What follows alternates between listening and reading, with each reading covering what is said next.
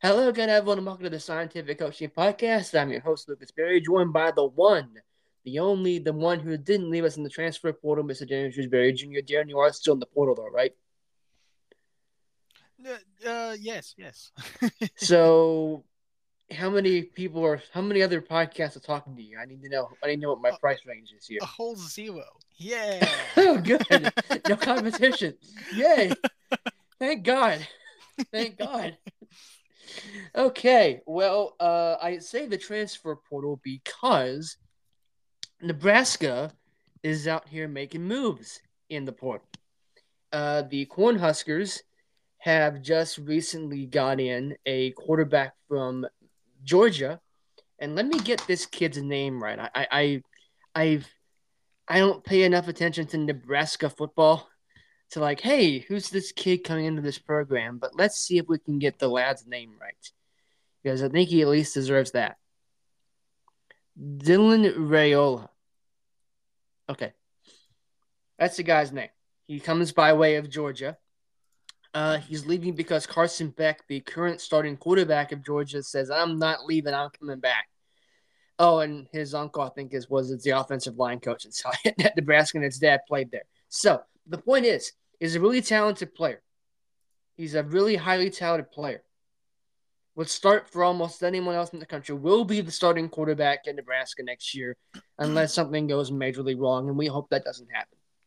So, Darren, that made me think of a conversation you and I have had on this podcast before about the transfer portal and what if any good it does for college football.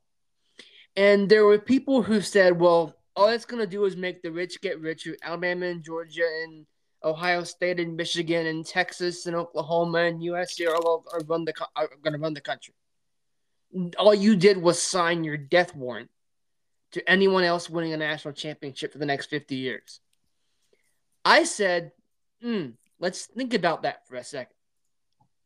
Before you had to ask a coach permission to leave, and there were rules about you couldn't transfer within your own conference.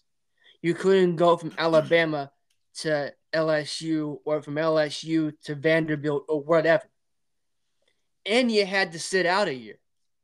Now, if it's your first time, you're eligible to play right off the bat. You can just go. And I said, let's think about this for a second. Let's slow that down.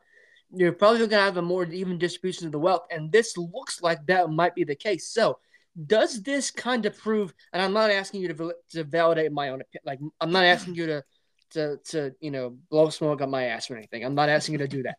But does this kind of prove me right that you know what we might have a spreading of the wealth kind Yeah. of deal? Well, I mean, look at what's his face? From Ohio State that just I literally Yes, don't care enough Kyle about his McCord. name, who just ended up in Syracuse, a team that not a single person outside of that small area in New York gives a damn about. A team that just fired the head coach. So I mean, and again, like he's a solid quarterback. I'm not going to sit there and say he's the most elite of the elite. I really don't believe that, but he's a pretty dang good quarterback who's coming from a historically, as much as I hate to say it, pretty up there program. um, Yeah, that's one way to say Head coach notwithstanding. it. So it that just kind of shows the right there. Now, in some points that might one particular example that might um, uh, uh, point against that uh, and support the rich getting richer standpoint is that Oregon loses Bo Nix and immediately gets uh, I don't even remember. Dylan Gabriel. Yeah, Dylan And Gabriel. and and they got some kid from USC. Mm-hmm. They got two quarterbacks in the span of a week Yeah. by the portal. They got the USC guy that dropped or that entered the transfer portal after If memory serves, I think they did. Because oh I remember thinking to with myself, Malachi, was that his name? Malachi something? it may have been. Because I remember looking at that and going, "Are you sure you want to? Like, did you see what just Yeah, happened?" yeah. Funny, I remember Malachi and not Dylan Gabriel. You've been watching me call too many Kill games. You heard the name Malachi Lewis a lot. That's what it is. But but I think we're seeing more. I think we're seeing it happen more frequently than not that a seemingly big signing or or or a previous commitment or something get picked up by these lesser exciting programs that that we wouldn't really normally even spend a breath on, at least between the two of us, generally.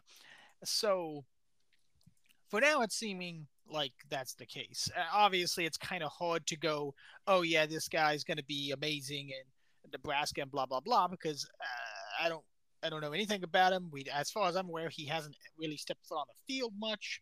But again, to be picked up by Georgia it has to say enough right there.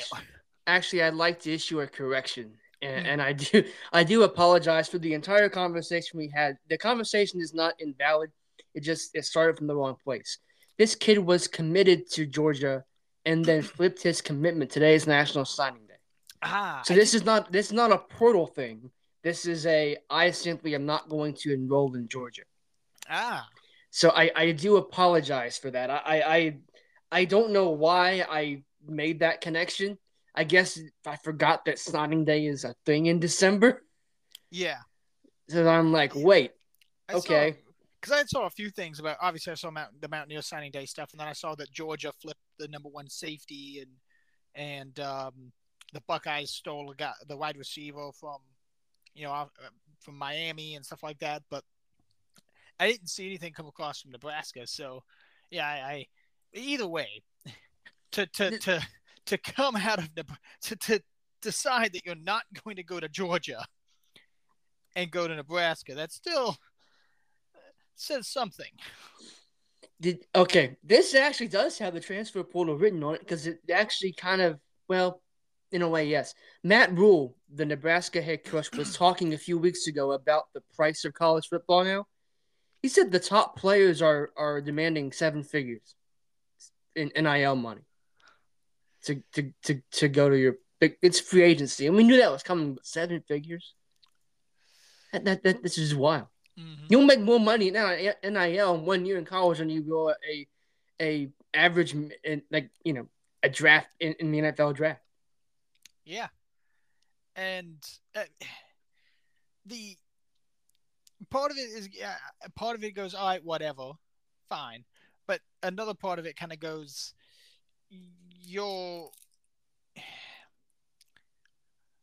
part of it just doesn't feel right. And then to sit there like for any high schooler, supposedly, or even a transfer portal guy, but especially a guy coming out of high school potentially, to go, oh, I know I'm a big name recruit and I'm only an 18-year-old. Um, give me a bunch of money when you've literally not stepped on the field. Yeah, I'm with you. Like It's like what I can kind of understand it in the apparently one of the factors for McCord out of Ohio State was obviously Ryan Day straight up said that the entire roster was under scrutiny, which is, to be fair, uh, perfectly acceptable. That is exactly what should be happening at all times, honestly. But especially after the debacle that is they've Ohio State. lost three straight to Michigan. So, but part of so that being one reason of entering the transfer portal. The second reason, supposedly, being NIL considerations, and so you understand it to a point if you're someone in that position, but if you're not in that position, uh, it starts just to see it starts to feel like more of a you're not here to go to school or play football. You're just here to reap the short term benefits. Well, they're damn sure ain't here to play school. Yeah, it's like I it doesn't feel right. I view. Sorry, go ahead. As just part of it I understand. The other part of it I'm like this just this feels like the part that you got worried about when NIL became a thing. Mm. Yeah, and this may be me be like, oh, I'm never gonna be in that situation. I don't know what it's like. I don't have any idea about all this, and that's true. None of that is incorrect.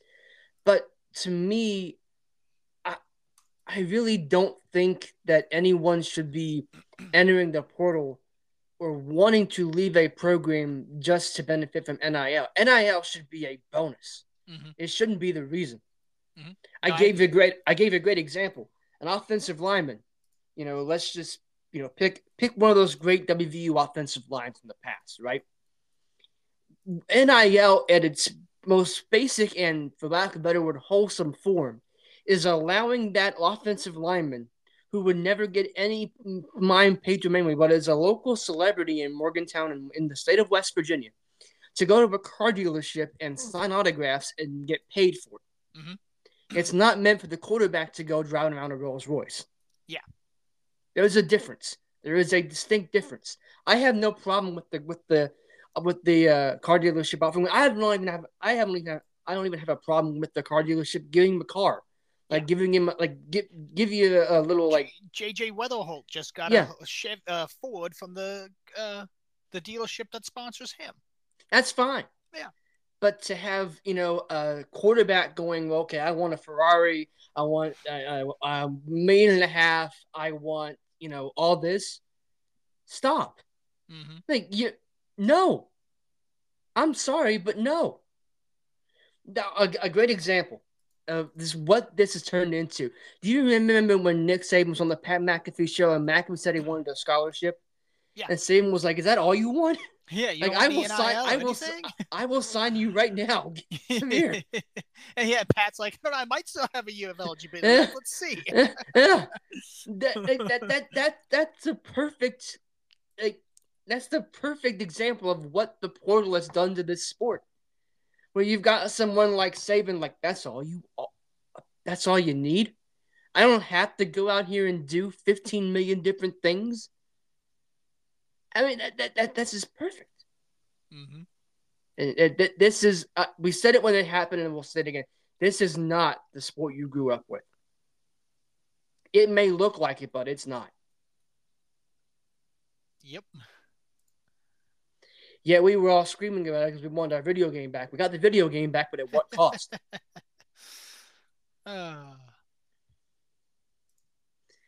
Now, let's move to the actually labeled pro athletes instead of people who are really pro athletes but are still called student athletes for some reason. No one has quite figured out yet. The Patriots lost to the Chiefs. Surprise, surprise. I don't care about the game. I care about this. Did we learn anything in that game about either team? Or is it just, okay, it happened, move on? I mean, the fact that the Patriots put up any kind of fight against them was a surprise. Regardless of the fact that the Kansas City Chiefs are not last year's Kansas City Chiefs and have lead the league in drops, and one of them leading to an interception for our rookie defender. It doesn't. It shows a little bit more about the Patriots than it does about the Chiefs. The Chiefs, we knew they were going to win, and they did what they've been doing this season. And like I said, that's dropping the ball and putting themselves in precarious situations where they only won by 10 points against a 3-10 team.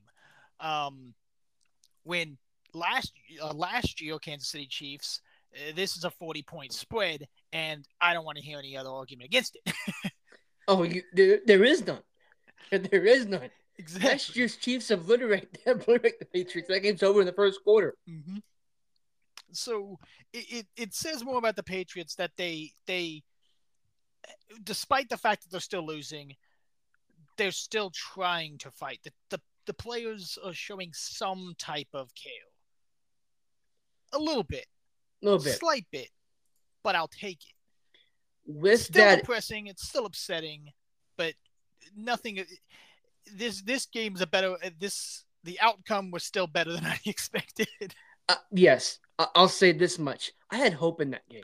Late in the game, I was like, "There's actually a chance to beat the Chiefs. This is the game." I was fine with that. Like I knew they were going to lose the game, but I was fine with the possibility of a little minuscule bit of hope Yeah. because I haven't had that all year. Yeah.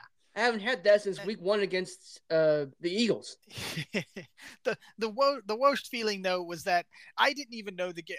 I had no care in the world to even check if the game was available at the 1 o'clock time slot for me to watch because it was flexed out of Monday Night Football for a reason. So I just assumed, it's just not even gonna be whatever. So I didn't look, and I just happened to be scrolling through because I was wanting to find something to watch, and I was like, well, let's see what other games are on, and then it just happened to show up on the TV guide. I'm like, okay, I guess I'll pop it on, and then I look at the score and I'm like, okay, it's halftime. This is surprising, and that's where my luck ran out. I just shouldn't have turned on the TV. No, you should not have. I'll tell you this. I thought the same thing. I was like, "There's no way," and I went to see what because I'm like the Steelers are on Saturday, the Bengals are on Saturday. What kind of game are we like? What's it? What are we gonna have? And I looked and I was like, Kansas City Chiefs at New England. What the hell? Why is that here? And I was like, I really thought you knew because I knew like probably Wednesday or something like that because I'm like, oh, I was gonna tell him, but I really thought you knew. That's why I didn't tell you. And I watched that game. Like, I know we're gonna lose the game, but let's assume Belichick does leave the organization at the end of the year. That's the last televised home game. Like that was the last chance we had, in all likelihood, to watch Bill Belichick coach the Patriots in Gillette Stadium. Just like this week against the Broncos, an NFL Network game might be the last chance I get. I don't know about you, as you have NFL Network on the live stream stuff, don't you? I think. Did you watch the Frankfurt game? Yes. Okay, then you have NFL Network. We're on Christmas Eve. We're the night game. We are the late night game Sunday night, and that might be the last chance you and I get to watch Bill Belichick coach the Patriots. I hate to be that way, but it's true. Damn. I know. It's gonna hit me, especially if that does end up being the case. Like I watched that game on Sunday with great intent. I haven't watched the Patriots game with that much intent for a while, and it was really because I was soaking up like they're not gonna have a camera dedicated to him or anything, not until it's his last game and they know it is. But it was a little bit weird. I'm not gonna lie, and it will be weird on Sunday night. I can assure you that. But to that end, talking about Belichick, did this team showing more of an offensive fight and winning the game in Pittsburgh last week, and then putting up more points than I think either of us really expected? Did this kind of show that maybe there's some hope for this team after all? Like, hey, pieces are starting to come. We're discovering some dudes here. Like, did this kind of lean? I know you and I are kind of on the fence about whether Kraft has really made its decision or not, but did this performance, and especially if they beat the Broncos, who do we have after the Broncos game before the Jets? I guess we go to Buffalo. Mm-hmm. Like if they finish, 3-2, whatever in the last 5 games, whatever, did this kind of show you, hey, you may not want to get rid of Bill just right quick? It's possible. Especially given some of the pieces that we know we're missing. I mean, we haven't basically had a healthy team since the first month of the year. And we're probably going to have some high draft. We're definitely going to have some high draft capital. So it's interesting. But the thing that I've seen come across is that if there's going to be a decision made, it needs to be immediate. Basically, as soon as we know the season's over, the decision has to be made because that gives the team the best opportunity to start preparing for the draft and next season. So if he's gone, it needs to be immediate as soon as the clock hits zero on the final game, which I believe what the Jets is the last game of the season, right? Yep. And be done.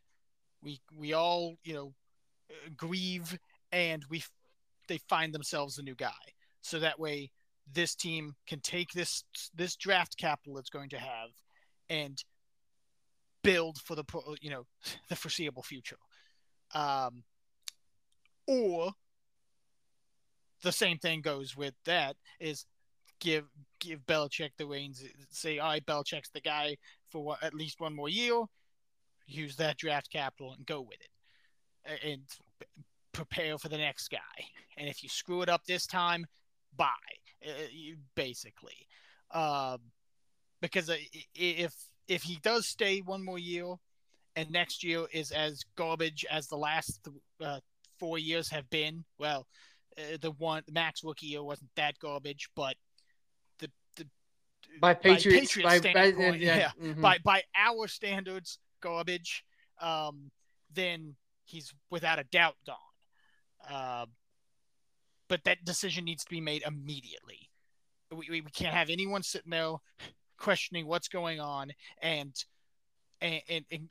by extension hurting the team because of your lack of action. I would give them Monday. Like, season ends on Sunday. You have Monday to for Kraft and Bill to meet and have that conversation. Like, I'm not going to demand it that Sunday night. I'm not. But it needs to happen within that next, before Thursday. Mm-hmm. To me, that's the timeline. And I mean everything in that, not just firing. I mean, new guy has to be in place. Especially now with the NFL. If I recall correctly, the NFL made a rule change that said you can interview guys on playoff teams the week of playoff. You don't have to wait anymore. So if you're let's just say, for example, the Vikings make the playoffs and you want Brian Flores, you can talk to Brian Flores the week of the Vikings playoff game now. Huh. Forgot about that. I don't like that rule, but it might serve the Patriots well. Yeah, I for some reason I was under the assumption that that just wasn't the case, but I shows how much I've paid attention, of course, because just because of all you wouldn't really want it's a lot to interfere, but either way, if it is the case, take advantage of it. Yes, but yeah, I really hope that there's that the decision has not been made, and I hope that just because I want for it to be at least somewhat. I don't even know if it'll be mutual, but it'll be respectful. As in, Kraft will call him into his office, and they're going to have a conversation that might last a few hours. But I would hope that, just because I think Bill deserves that at the very least. Mm-hmm. Yeah, that's fair. I still, and I will also say that people were like, oh, I want Gerard Mayo, or I still think Brian Flores is the guy they should get. But I'm also going to contradict myself when I say, if you're going to fire Bill, clean house, don't have anyone with any previous association with this team. Mm-hmm. Because if you're going to fire the Patriot way, don't try to get the Patriot way part 2. Yeah.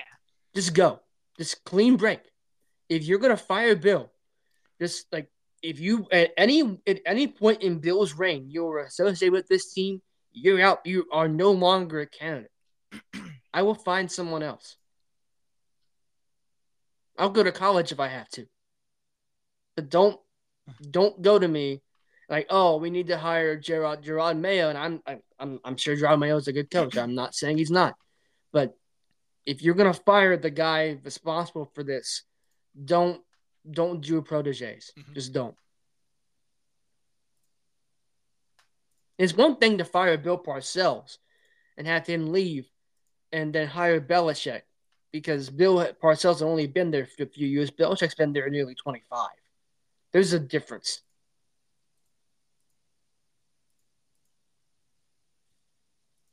Yeah, absolutely.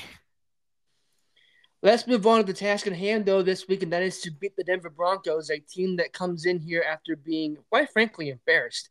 42-17 at the hands of the Detroit Lions on Saturday night. They'll get an extra day to let that simmer. So all of a sudden, the Broncos are really hot. They've won now 6 of 8, coming in after losing that game in Detroit. Uh, we know the Patriots are going to be unlucky. We know that. It's in Denver. It's night. It's not going to be easy. It's never easy playing out there. Uh, do the Broncos scare you like they would have before last week, or do they scare you even more because Sean Payton gets a chance to tear into him after getting blown out? um, I mean, yeah, I think that it's because the defense has gotten so good, and the offense has figured itself out a bit as well. The it really does scream, just be worried if you as as a Patriots fan, because uh, we have the lowest scoring offense in the league. The defense is fine, but again, we've seen that that doesn't really make a difference when the offense is the worst in the league. If it made a difference, we'd be about 500 right about now. Uh huh. This would be a playoff. This would be almost a playoff game. Instead, it is for the Broncos. So, yeah, I'm with you. Like I'm terrified of this game now. I was already kind of hesitant, but I'm terrified now because I watched that game in Detroit and I'm like, oh no, they're gonna be mad as hell. I had the same feeling I got before after the Chiefs lost uh the Bills. Like, oh, I hate to be the Chiefs. Oh wait, I am the next opponent. I literally that's why I thought I was like, who's the Chiefs? Oh damn, they play the Patriots next. Same thing. That same thing I felt like after the Broncos lost. Me. Oh no, that's us.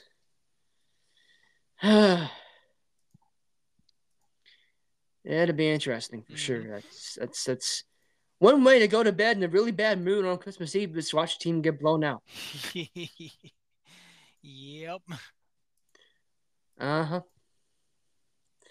Okay, we all can agree here, right? We're all gonna write letters to the big man, and we're gonna say we want a Patriots win, right? Yep. Yep. Let's do That's what that. we're gonna do. Okay, we're on the same page. Good. Now let's move on to the rest of the not depressing NFL, except for this first game, which was depressing for one. The Chargers lost to the Raiders. Brandon Staley got fired. Seemed with me, ding dong, the witch is dead. Uh, the Chargers gave up 63 points in this game. They were down 42-0 at halftime. Mm-hmm. So we'll get to Brandon Staley in a second because I gotta talk about that guy. I mean, we gotta have the thank God he's gone conversation. But for the Chargers, I know you didn't have Justin Herbert, but the Raiders scored a grand total of nothing against the Vikings only 5 days prior. Uh-huh. And then they dropped 63 on you. How sad and how pathetic are the Chargers? How disappointed should their fans be? And conversely, how much your Raiders fans are going, where the hell was that all season? um. Yeah. If you're the Chargers, I I feel like you're probably happy that Staley's gone at this point. Um. And just in general, like, I it's ridiculous. Uh, to see, like, we don't see any team score even 50 very frequently. And this year alone, we've had two teams score over 60. Uh, that's just insane to think about. Um, Absolutely, and they not only do so, but effectively shut out your opponent for all things considered in terms of how little of a chance they have to actually win. Um, Once you get down 42-0, I think the game's pretty much over. yep, it's it's laughably it was laughable when I saw that. I was like, that my first thought as soon as I saw the first score update when I was peeking through uh, and it was, I don't know, 21-0. As soon as I saw that, I'm like, yep, Staley's gone. Yeah, same thing. I was like, thank God, this will finally be the game he does that. And I also had to tie back to my thought about the Chiefs and Broncos. It's like, because who loses to the freaking Chargers? And I went, oh wait, the Patriots lost to the Chargers, didn't we? Yeah. Yeah. If we had I don't just like this feeling. if we had just one touchdown, Just, just one. one god dang touchdown. We'd have won that game. Just one. That's all we need. Just one. All we needed was one against the Chargers. All we needed was one against the who we playing in Germany, the Colts. Mm-hmm. Yeah, all we needed was that, and we couldn't even manage that. Sad. Yes, Brandon Staley should have been fired after last season, after the playoff game, because he presided over a 24-point blown lead in a playoff game. And I will echo what I've said a million times on this show, and I will say it again. If you watch that game, and I did, the Chargers did not outplay the Jaguars in the first half. The Jaguars messed themselves. They moved the ball. They turned it over. The Chargers were lucky to be up 24, and they got what they deserved. Brandon Staley is not an NFL head coach. He should not get another chance in this league. I'm sorry, but he should. Mm-hmm. Like if you told me now the Patriots are interviewing Brandon Staley, I'd be like, excuse me, no. Yeah. I will call Kraft the senile old man if that happens. I agree.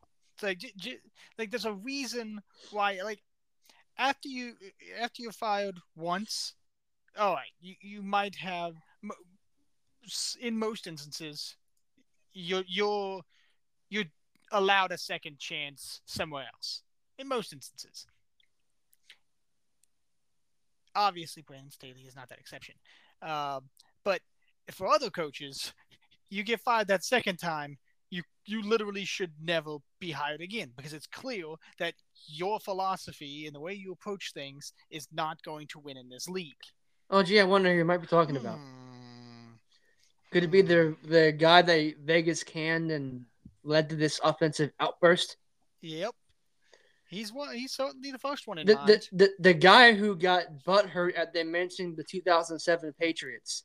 Yeah. In a bad way. Granted, we were allowed to get butthurt the 07 Patriots being brought up in a bad way. He's not. Yep. Like, I think there's this overall, just to go on a small tangent in this, is that a tangent. There's been this overarching theme and belief in the league that because you're good at one job, you're immediately good at another. And it's been pretty clear that that's not the case. Just because you're a good offensive coordinator or a good defensive coordinator or a good offensive line coach or whatever, just generally the coordinator, the offensive defensive coordinators that are picked from, of course, it does not mean that will translate into being a head coach. I'm so glad you brought that up, because I was reading something about Staley and it basically was saying he was the defensive coordinator for Sean McVay's Chiefs. Mm-hmm. Not Sean McVay's Chiefs, Sean McVay's Rams. I'm sorry.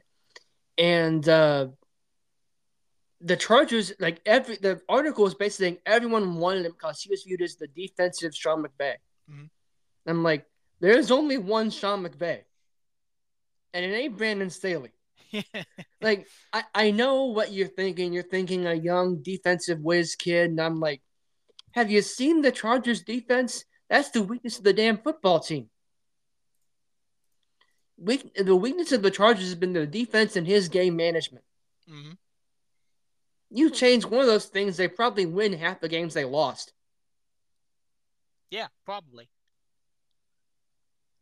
And to your point, just because you're a good defensive coordinator does not mean you're a good head coach, and he undoubtedly proved that. Yeah. Nathaniel Hackett stares at him. Mm-hmm. Things of that sort. It's like Josh McDaniels, Matty P. Yeah. All, before they became head coaches, all pretty damn good at what they did. The minute they became head coaches, they bungled it.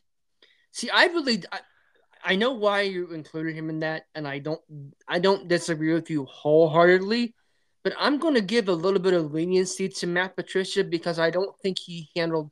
I, the Lions cleaned house and they got a unified. The GM and the head coach are basically arm in arm and whatever gets done, Mm-hmm. and you need that. That should be the goal of every organization. Yep. But if I recall correctly, it was less that Patricia was a bad coach, more so than it was the players just didn't buy into what he was trying to get at. And yes, as a head coach, it's your responsibility to get buy-in. If you don't, that is on you. But I don't. I would give Patricia another chance in this league. I really would, because I'm like, if you saw the Lions, they didn't capitulate in the way the Lions normally do. They were competitive. Mm-hmm. Like if you give him more time, they probably would have been all right to clean the locker room out and go get guys that fit what you want to do.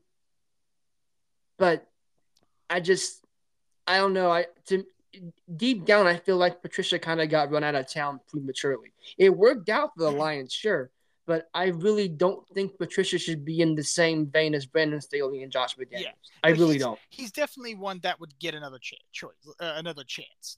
I feel like, especially if things start going well with his roles in Philadelphia, it didn't go particularly wonderfully uh, uh, for this first time, but No, but it didn't go any worse. yeah, it didn't go any worse. So, I think at some point we could see him back in head coaching for sure. He's one of those that I think could, but we'd just obviously have to see with that. But obviously McDaniel's never again, ever. And Staley, this is the one where the exception is you're one and done, and it's been very clear you not only can't handle the criticism, you can't handle anything else. Yeah. Secondary note: Matt Patricia for Patriots head coach 2024. I'm putting the flag right now. I love being a hypocrite. It's so great. I get to say you should clean house, you should cut everything. Then I campaign for a former defensive coordinator. I love being a hypocrite. In your defense, he's almost a year removed from the team, so yeah, there we go. We'll take it. We'll take that as then again, Brian Flores is like what 2 or 3 years removed from the team. Yeah. Holy hell, Brian Flores was there the last time they won a Super Bowl. Get him back. He was on that staff. Get him back. Yep. See if Brady's doing anything. I'm sure he can find something to do. Still trying to get part ownership in the Raiders, apparently.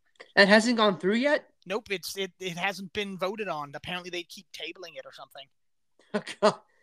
No wonder he went and bought a freaking soccer team because he got bored. He wanted to be an owner. And invested in a pickleball league or something, if I recall. Yeah, he did. He also invested in the WNBA team, the Las Vegas Aces. Yeah, which I think they won the title, didn't they? I think they did, yeah.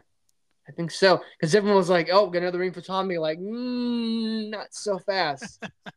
He was here for like 2 minutes. He doesn't get a ring. Could you imagine that, though? If he just, like, I'm going to display all my rings. I'll put the most recent ring I have. All of his Patriots rings at the very back. Then this WNBA ring front and center. Exactly. Thing is, that sounds like something Tom Brady would do. Yeah. I'm surprised we haven't seen a commercial with it yet. Honestly, yeah. You're right about that. Yeah. Did you see the mix up at the San Francisco, like with the Christmas pictures? I did see a brief headline on it. Yeah, that was funny. They ended up getting one of his in their in their batch. Yeah. That was funny. I like that. Secondary point. Who the hell does physical stuff like that anymore? Like I thought that business was dead. Yeah, it's very interesting. Because especially I don't remember where they done it. Where they done it was it CVS or Walgreens or something like that. Every time I try to go do something like that at a Walmart, the things never cooperate. Like you can either use a flash drive, an SD card, you can plug up your damn phone, and never does it actually work.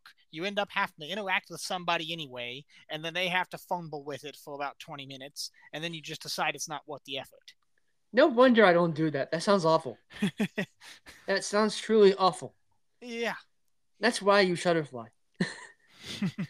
This podcast brought to you by Shutterfly. Not really, not really.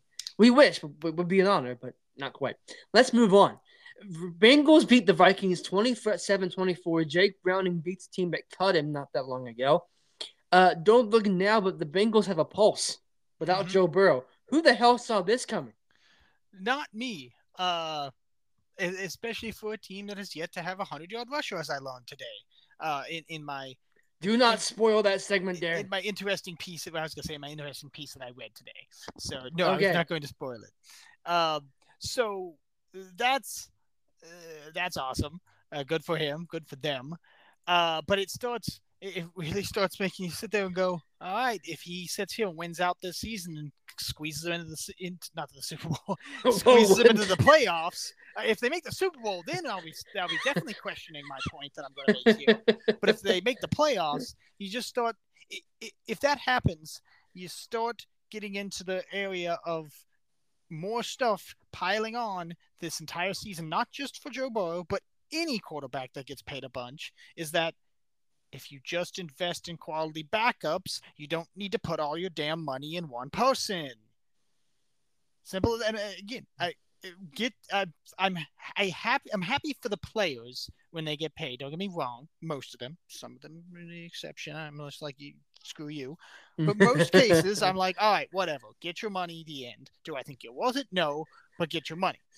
But things that start to play out like this,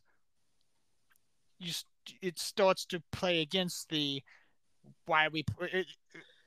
pay this your quarterback or pay this player all your money narrative, when it should be, if everyone gets something, you keep more skill player, you keep more depth, and then you don't have to worry about when your highest paid player in NFL history, quarterback, goes down, and then you have to question if your season's over.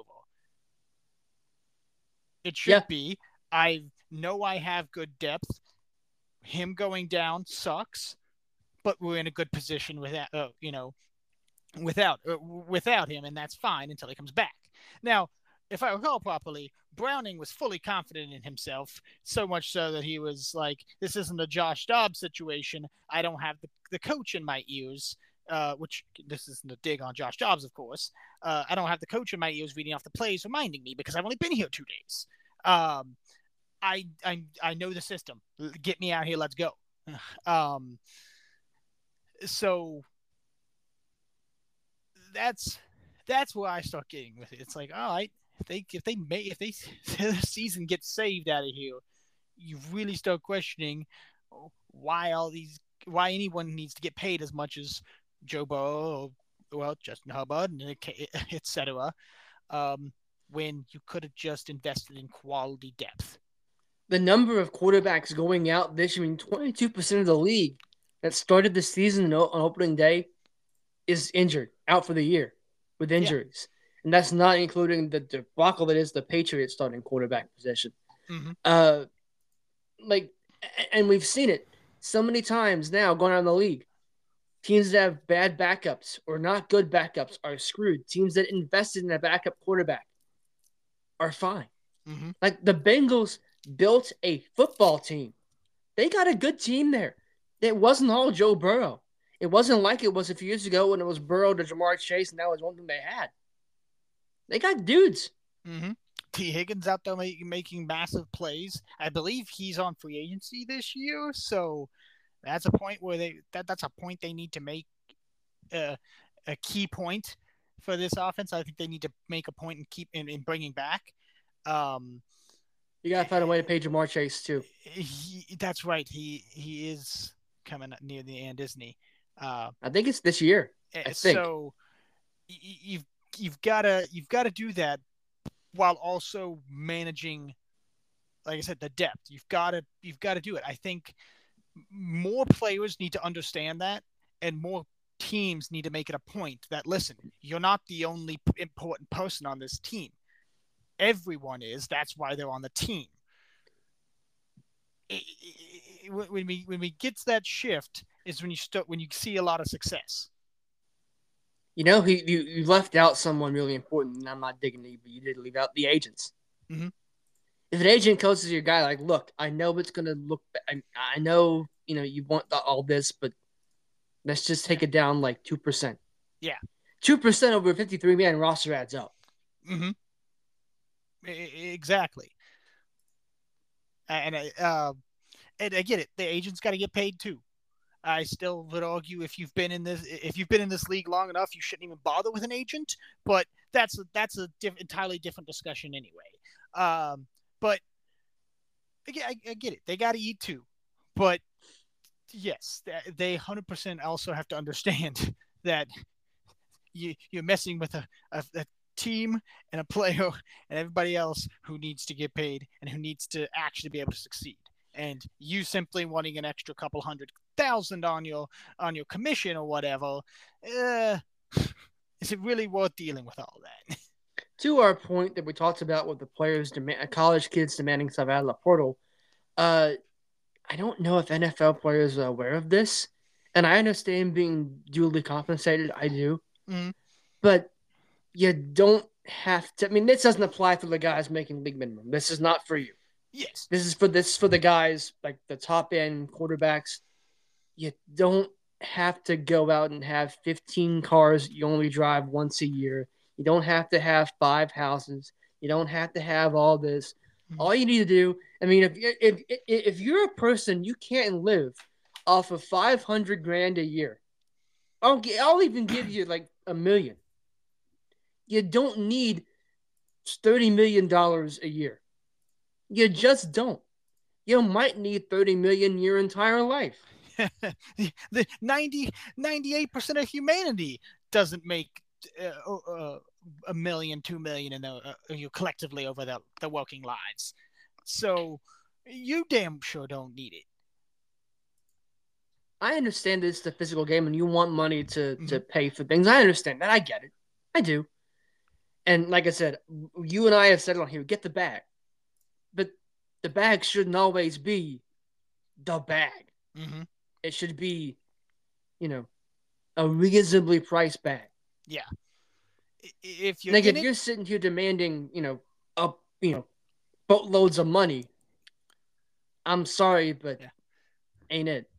There's a fine line between knowing your worth and just being obnoxious about it, right? Like, and I also appreciate that a lot of these players don't come from wealth at all.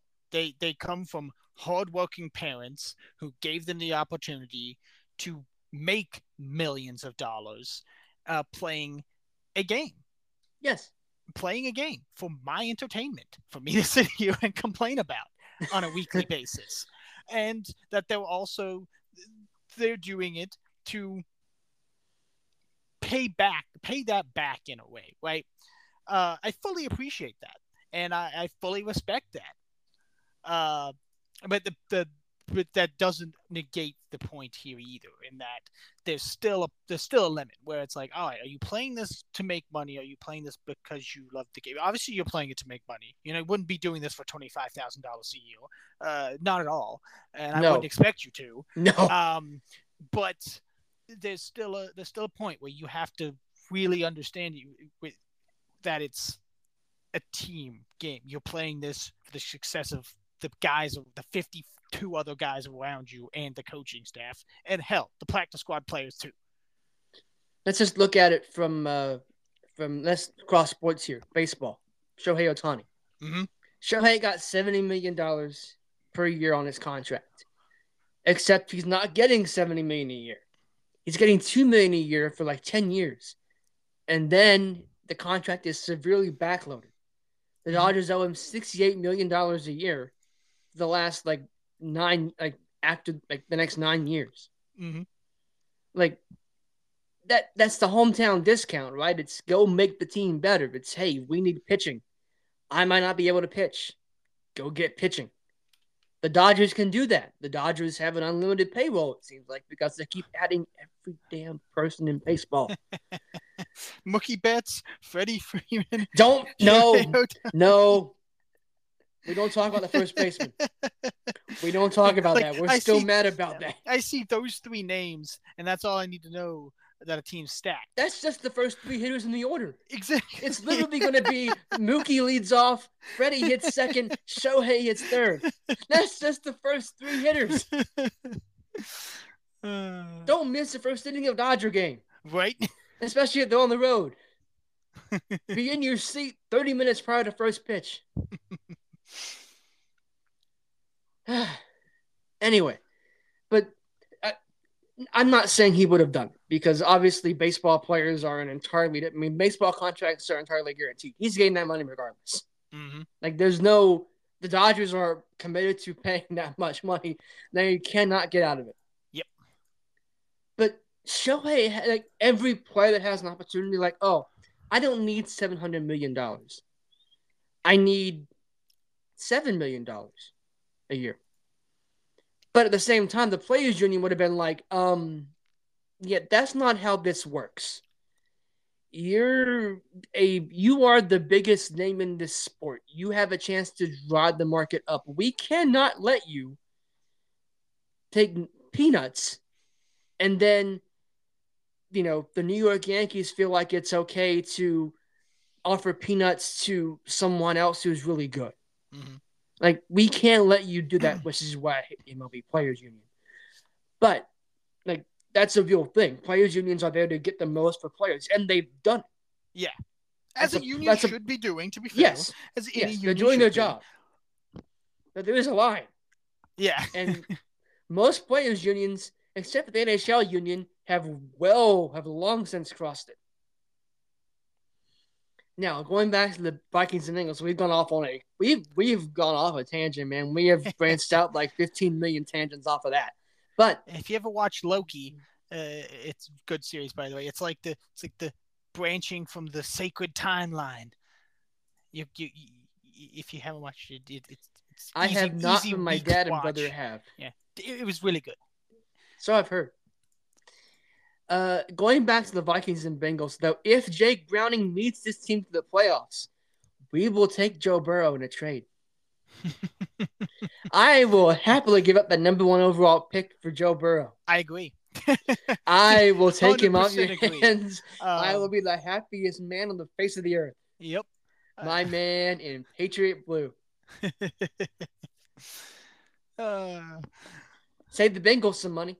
Except the only way that's happening is if Belichick's not in the picture, simply because he doesn't do big money. Well, he also would trade the number 1 pick. He would trade down. Yeah. So it works. Yeah, this is also true. It still works. I made it work. I'm just out here playing GM is all. Let's move on. The Colts beat the Steelers 30-13. Now, the Steelers have lost 3 straight games. Went from 7-4 to 7-7, and I don't know about you, but they're hitting every panic button in that city right about now. Yep. Should they be? Yeah. Because you fire the guy that's supposedly the root of your problems, and you've not gotten any better except for the one game you had 400 yards of offense. I mean, you lost to the Patriots and the Cardinals in back-to-back weeks at home. 2-10 teams. Last I saw, their playoff chances were like 7%, if that high. Yeah, something like maybe 3%. Ew. Something like that. But it has not hit double. They don't have double-digit chances at the moment. Nor do they deserve the chance, to be honest. Just worrying across the board. You thought they kind of had it. They might have had something in place with the one performance, but it seems like it was that was the one off. They were pissed off and trying to prove a point, and They proved it for a game. Yeah, I guess we can say that. So, the Colts moved to 8-6. Speaking of another team with a backup quarterback, I guess the Steelers are too, but we'll get to Gardner Minshew now. The Colts are 8-6, and I don't. I mean, I before the season was like, I am selling every bit of Colts stock I have. I'm ready to buy back now. Mm-hmm. Uh, at a massive loss for me, I might add. Uh, should I be like? Is this team Hey, is this a playoff team? they're 8-6, and I think they hold a playoff spot at the moment, don't they? I believe they do. And Yes. and that's again with Gardner Minshew and not Anthony Richardson. And I would like to think they'd be in the same position, if not better, with Richardson because of what he was bringing to the table. But this just proves my and your point that Gardner Minshew was never a bad quarterback. It was always solid, and this supports that. Uh, so for them to still be in the playoff hunt again shows the point. Build depth, build their depth. Then you don't have to worry about when your chosen guy goes down, even if he's a rookie. Also, they are in fact the last team in the AFC playoffs right now. As of right now, it's the Ravens with the bye. The Dolphins would host the Colts. The Chiefs would host the Bengals, and the Jaguars would host the Browns in the AFC. And while we're here, we'll go ahead and do the NFC app while we're here.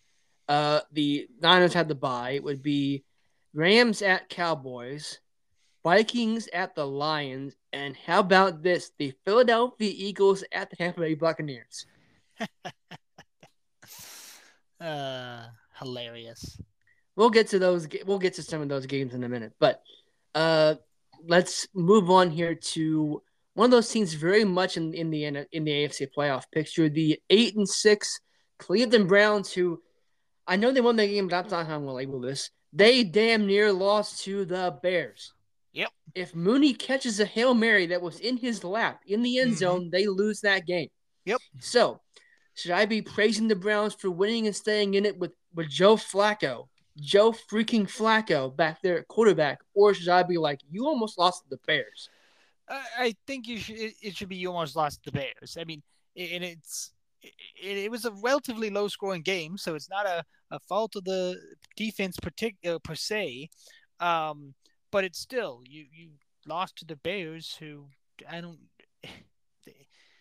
They kind of exist. It's just really how to describe the Bears. They're not.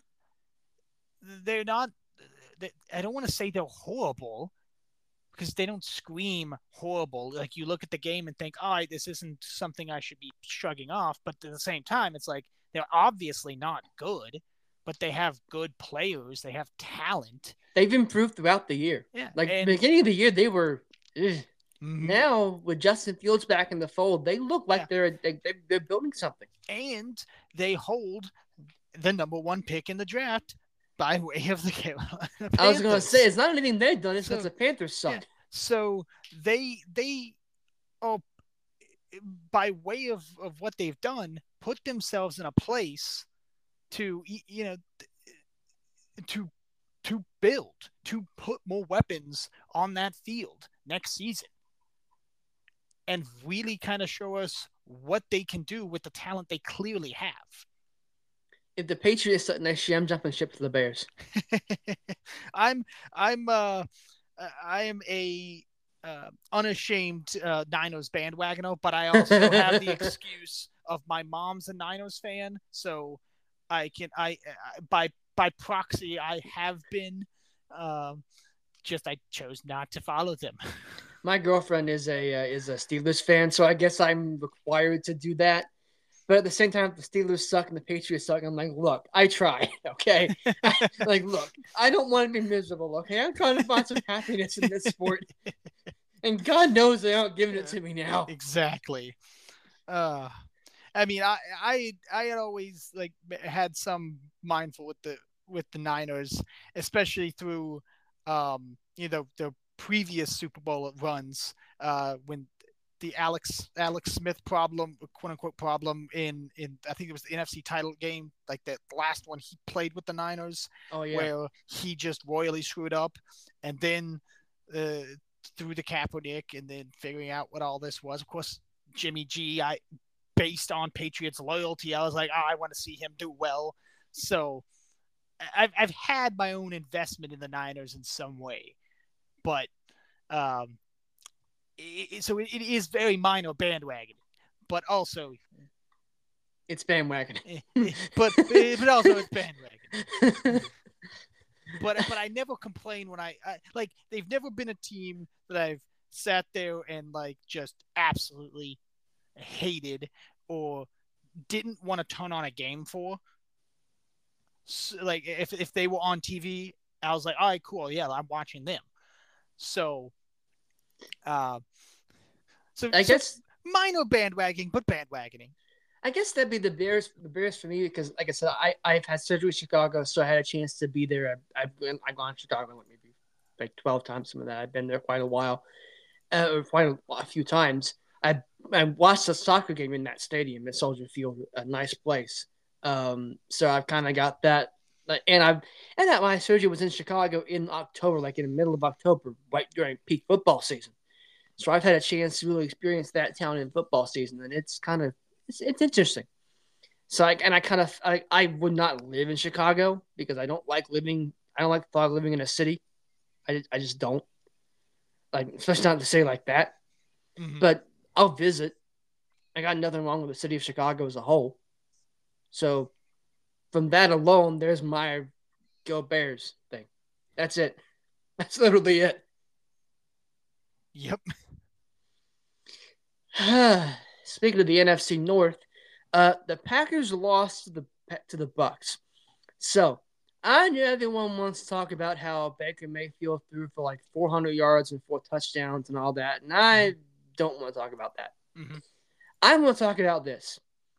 We all thought the Packers were back when they went to Detroit and beat the Lions, and they followed up with a win against the Chiefs. Then they lost to the Giants. And then they lose this game by 14, which, as we all know, is a very big deal in the NFL. Mm-hmm. Were we a bit too premature to jump on the Packers bandwagon? I mean, yeah, they've been worrying. And it was nice in a way to kind of see them starting to kind of get things seemingly figured out. But they're 6-8, and they really aren't. That's certainly, without a doubt, not in a better position at the moment than last year. Now, you obviously, I fully appreciate you got to give a little bit more time than a season for that. But yeah, they've just been, again, what's the word I'm looking for? Unremarkable. That's a good word. Um, and the people immediately blowing the very small amount of people blowing up about the fact that Baker Mayfield's only the second other of like the first visiting quarterback or something to or second to, I don't know. It doesn't happen very frequently to put up a perfect passer rating at Lambeau, and I'm like, so NFL passer rating is so hard to calculate. like, Who the hell cares? it's like, cool. He did. Fully appreciate the fact that he threw for 381 yards and 4 touchdowns. I fully appreciate that. It's impressive regardless of who's doing it. But to sit there and go, oh, whoop-de-doodly doo, he did it. He threw it. It was perfect at Lambeau, and blah blah blah. The Buccaneers are 7-7. But they would host the playoff game. But they would host a playoff game, yeah.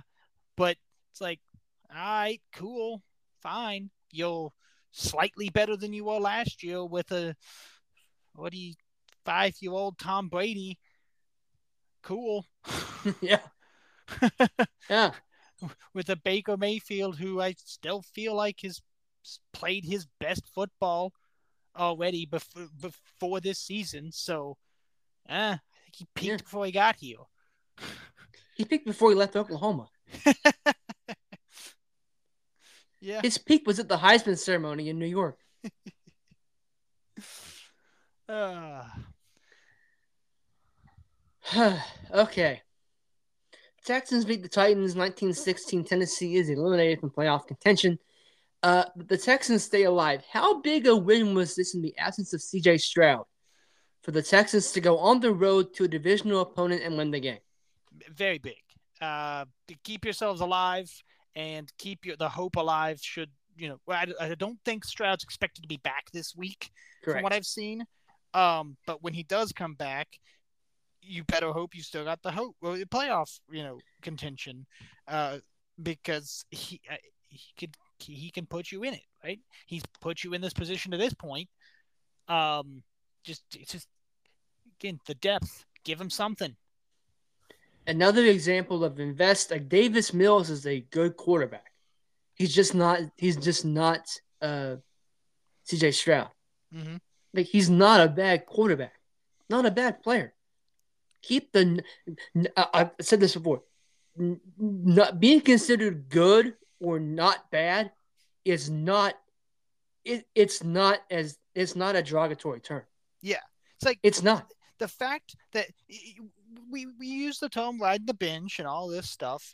Yeah, it's true. You're sitting on the bench, but you're good enough to be filling up one of those 53 roster spots to sit on that bench. Mm-hmm. You're good enough to be on an NFL roster, suiting up for game day. And and not only that, but let's just say this: you're the envy of everyone because you get the best seat in the house. You get paid millions of dollars to be there. Mm-hmm. And unlike me, who would love to get paid $1 million to sit on the sidelines and do nothing, yeah, you get to sit there and hear what the play call is and talk to the starting quarterback. Mm-hmm. You live in the dream as an NFL backup. There's a reason why the main character in Blue Mountain State didn't want to ever start a game. Yeah.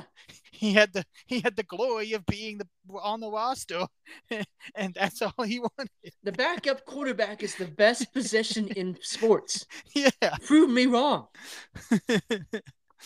Because when you get to sit there, you get paid, you get all the other benefits you just mentioned, and you kind of get the weight off your shoulders of if your guy gets hurt, you're generally not expected to go out there and win the game. Like 99% of the fans go, "Oh shit, where the backups in there? We were screwed." Yeah, no pressure. Not and because then they think you're bad. They just you're the guy they knew they were selling all this stuff on. You're the reason. You're the reason they opened their program they bought for like $10. Like, okay, who's number 15? Oh God, I remember him in college 15 years ago. Oh no! But at the same time, if the starter gets injured, we're screwed. But if you get pulled, if they pull the starter, you're the most popular guy on the damn team. Yeah. Like if they pull the starter, everyone's cheering for you. They're like, hey, it can't be any worse. Exactly. This ass Bailey's happy. Be Tommy DeVito. Get your 30 minutes of fame and get a nickname of Tommy Cutlets or what. I don't understand where that came from, but hey, your everyone's talking about you. Let's just point this out. The GOAT started out life as a backup quarterback. Mm-hmm. Everyone freaked out when he came in when Bledsoe got hurt, but look how that turned out. Yep. Speaking of backups, Justin Herbert, Zach Wilson was back at the quarterback for the Dolphins. Not for the Dolphins, for the Jets. It didn't matter because they lost the Dolphins 30-0. I think we all saw this coming now, didn't we? Yep. The Jets are bad. Just bad. Have they been eliminated yet? Yes, they were eliminated like right after the Patriots were. Good. We don't want that. Apparently, their other quarterback got cleared to practice this week, got like taken off IR, and I'm like, oh great, no one cares. the quarterback carousel remains spinning. Mm-hmm. Round and round and round it goes. When it stops, no one fucking knows. And more importantly, no one cares. Exactly. I do not care. I do care though that the Saints beat the Giants 24-6 because That keeps New Orleans right there in the playoff mix. They had to have that win. They're Yep. keeping pace with the Bucks, and if memory serves, they still got a game against the Bucks to go. I think. I do believe so. I think they may have two. No, just one. At the Rams, at the Bucks, home to the Falcons. Okay, so the NFC South is going to be really tight. How big a win was this for New Orleans? Massive. Yeah, very massive. That's there's nothing else. There's nothing else I can say on Yeah, that. Just no, very massive. yeah, nothing else you can say. Exactly. Now, speaking of the NFC South, who get out your bingo card from Sunday, Darren? Mm-hmm, mm-hmm, Did you have the Panthers beating the Falcons on your bingo card? Not at all. Okay, either did I. And well, apparently it happens. But before we get to the game, let's talk about what the get-in price for that game was 45 cents. Mm-hmm. You and I could have watched an NFL game for about what it would have cost in like 1962. Mm-hmm. We for the price of a hamburger. For the price of like 5 hamburgers in Yeah, 1962. exactly. Exactly. We could have gotten into the game. We could have gotten into the damn. We could have got a burger, popcorn, whatever, Mm-hmm. and still have money left over. Yep. I saw photos at halftime, and I can't imagine it was. Normally, you see photos at halftime, and you think you have to preface it with it's halftime. People are probably in the bathroom getting snacks. However, for this particular case, you probably understand that it probably was not more populated than what the photo showed. And I saw it; it was as empty as I expected, with tickets going that low. And my first thought was, I have literally played a high school basketball game, a little league, the little league elementary school. That what was it called in Fayetteville at the Memorial Building? I forget. Ben Argento. Uh, mm, Literally played Ben Argento games with more parents in attendance than mm-hmm. that professional football game. It's It hilarious. And it I still it's could have been there because we could have got it. We could have probably snuck our way down to right there at the end zone. No one would have gave a shit. It wouldn't even been sneaky. It's been blatant, and they'd be like, whatever. yeah, just like well, okay, There's who the hell? clearly no one here to object. Like who the hell is gonna care? Oh, okay. I just looked up prices in 1962 because I have a computer in front of me and I can do that. We have technology. Sometimes we question whether or not we should, but we do. The according to the Morris County Public Library, and I'm assuming this is in New Jersey, uh, a a a pound can of Maxwell House coffee in 1962 was 59 cents. We could have gotten into a football game for 14 cents less than a pound of coffee and still had money left over. Think about that. Yep. Hold on. Nope.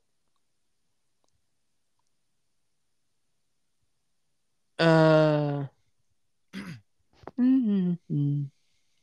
Okay, here we go. I found a thing for the foods. Okay, from a ballpark, from a sporting event. I think this is a good. It costs money to see a Major League Baseball game. Uses Houston as an example. Cheapest seat. Wow, the cheapest seat was 15 cents. You can get a 10-cent cigar, cotton candy, snow cones, a bag of peanuts, a small bag of popcorn, bag of potato chips, cup of coffee, soft drink, and a popsicle. And popcorn was only selling for 24 cents, as is a large cup of a soft drink. Ice cream bars were 20 to 30 cents. Guess how much stadium beer cost? Stadium. Uh,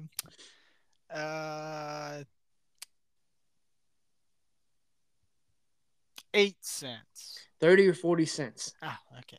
Well, then Still again, not you bad. could just you take $1, take $2 in, all of a sudden you got your ticket and you got your stadium beer. Yep. And you're set. Let's see, hot dogs and corn dogs, 30 cents, hamburger, 40 cents, ham sandwich, roast beef. When did we stop selling roast beef sandwiches at sporting events?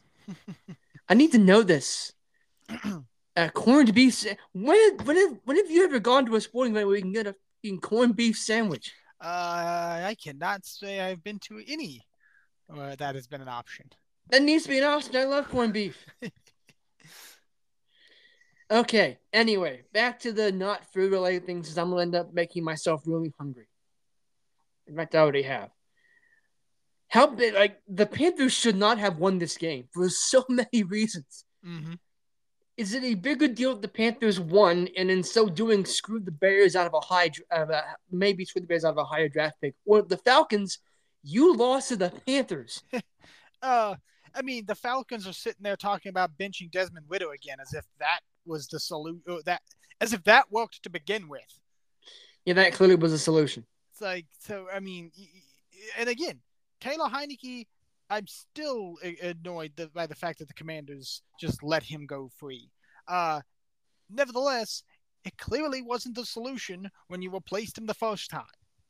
Why is this discussion again? Why are we talking about this now? Make up your mind, coaching staff. Well, to that point, the coaching staff was under fire. There were talks about maybe Arthur Smith gets canned. So, How long has he been there? I think this would be his second year, Huh. second or third. He's not been there long. Yeah, not long. I wouldn't fire him. I wouldn't. And that goes back to my general opinion of don't fire head coaches. It usually doesn't work out. But what do I know? It's worrying for them. Mm-hmm. But, I mean, hell, as it stands, Panthers still, own the number 1 pick to then trade away. But they're still in the worst in the league positions, so. Just don't start winning and the Patriots keep losing. I don't want to be the worst team in the league. Yeah, that's all I want. Yeah, don't. Good on you, Panthers, but don't do it again. Don't do it. Just please, no. I live close enough to Charlotte where this could end up being a problem. Speaking of those Commanders, they lost again. They lost to the Rams 28-20. Okay, like the Rams aren't back on track for beating a bad team. The Commanders probably stealed their own fate. Like, what? Like, they got eliminated. But that's it, right? Yep. Matt Stafford filled in for me because I had to get rid of Herbert and CJ Stroud was out, so I picked up him and Justin Fields. Yeah, he got me projection. Cool. Hell yeah. And because of that, I won, and I won the right to face you. But I made the playoffs, so I'm okay with that. Yeah. The defending champ is defending still. Yes, sir. The 49ers beat the Cardinals. And Darren, I want you to go back into your message with me, your text conversation with me, and I want you to read me what you said about the 49ers. And they're standing in the NFC. Well, if we're talking literally without me looking at the thing right now, they're number 1 in the NFC. I will find that quote because I love the quote. I was like, this is hilarious, and you're right. You're absolutely right. That's the kids. They won they claimed the West.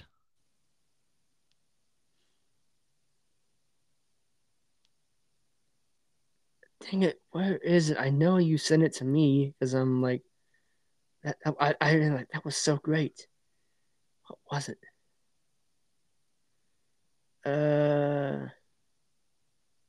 Buffalo handles an imposter Dallas team will get there.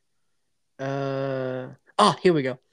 There is no road to the Super Bowl in the NFC. There Oh, are the 49ers standing in front of a bridge outside holding a bazooka. yeah, the That thread. wasn't That's you. right. That Yeah. wasn't. Yeah, I mistook that. Yes, that I The, will. I will attribute that to Mike Tanier, Tanier, however you say your mhm. name, sir.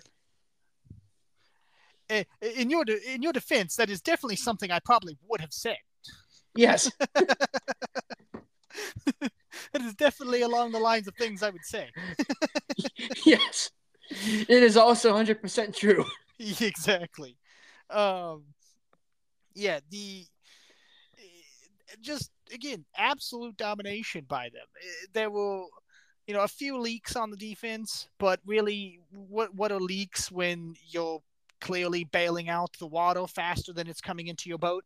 Um, McCaffrey has 20 plus touchdowns on the year, uh, and he's the first 49er to do that since Jerry Rice. Actually, what was it? What was the exact stat I found about it? Yeah, it was that, but I think it was a little more specific.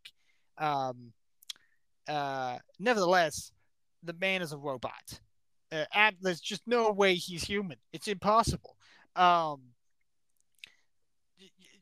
totally impossible. But one of the other things. This was an NFL history thing. He is tied with the great Marshall Faulk with 15 games where he's had a rush touchdown and a reception touchdown.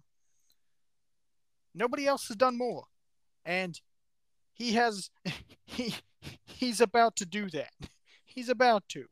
Um. Yeah, that's right. McCaffrey was the second Niner in history to score 20 plus in a season, and the first was Jerry Rice, 36 years ago. I had the number one overall pick, I think, this year in our fantasy draft, and I panicked and I didn't take him. I had a chance, and I was like, I don't know if I can do that. I wish I had now. And I would be because the rest of my team has been pretty solid, man. If I had him, I'd be leading our league. yeah, yeah. Um, so this team is the most complete team, the most complete team, without a doubt. There is their offense. Just to name off a few that I recall seeing, but it was a long list. Their offense has the I believe Purdy leads the league in yards. Uh, they have their offense has the most yards after catch. Uh, I think they have the most or the receivers, something else on the receiving end that they're number one in. Um, uh, Rushing touchdowns, I think it was something like that, like collectively. Again, it was massive. It was like 7 or 8 things where just these stats that just are absolutely telling of how ruthless this offense is. Um, and then they have that defense. Yeah, then the defense shows up. This Chase is Young and Bosa. What just like, this is a team that just keeps finding ways to get better when they were already good. They've been good since Jimmy Garoppolo got traded to them. They have been in that contender position, yet they've still found ways to keep getting better. if they win the Super Bowl, John Lynch should get Executive of the Year. Yeah, absolutely. I mean, that Christian McCaffrey trade last season, the best thing they could have done for themselves and Christian McCaffrey. Because he's on a contending team. He's on a team that can get him a Super Bowl ring he deserves. Because, damn it, the work he put in at Carolina, keeping that team relevant only because he existed on it, should damn earned him one right just there. Just give him one for that. Yeah. Keeping the Carolina Panthers into the discussion of anything simply because you're on that team. Mm-hmm. I can't disagree with any of that. Cannot. Not one word. I saw him make he was on the Manning cast, and I can't remember the initial comment, but McCaffrey responded to Peyton with, "We just got to blame Adam Schefter." Uh,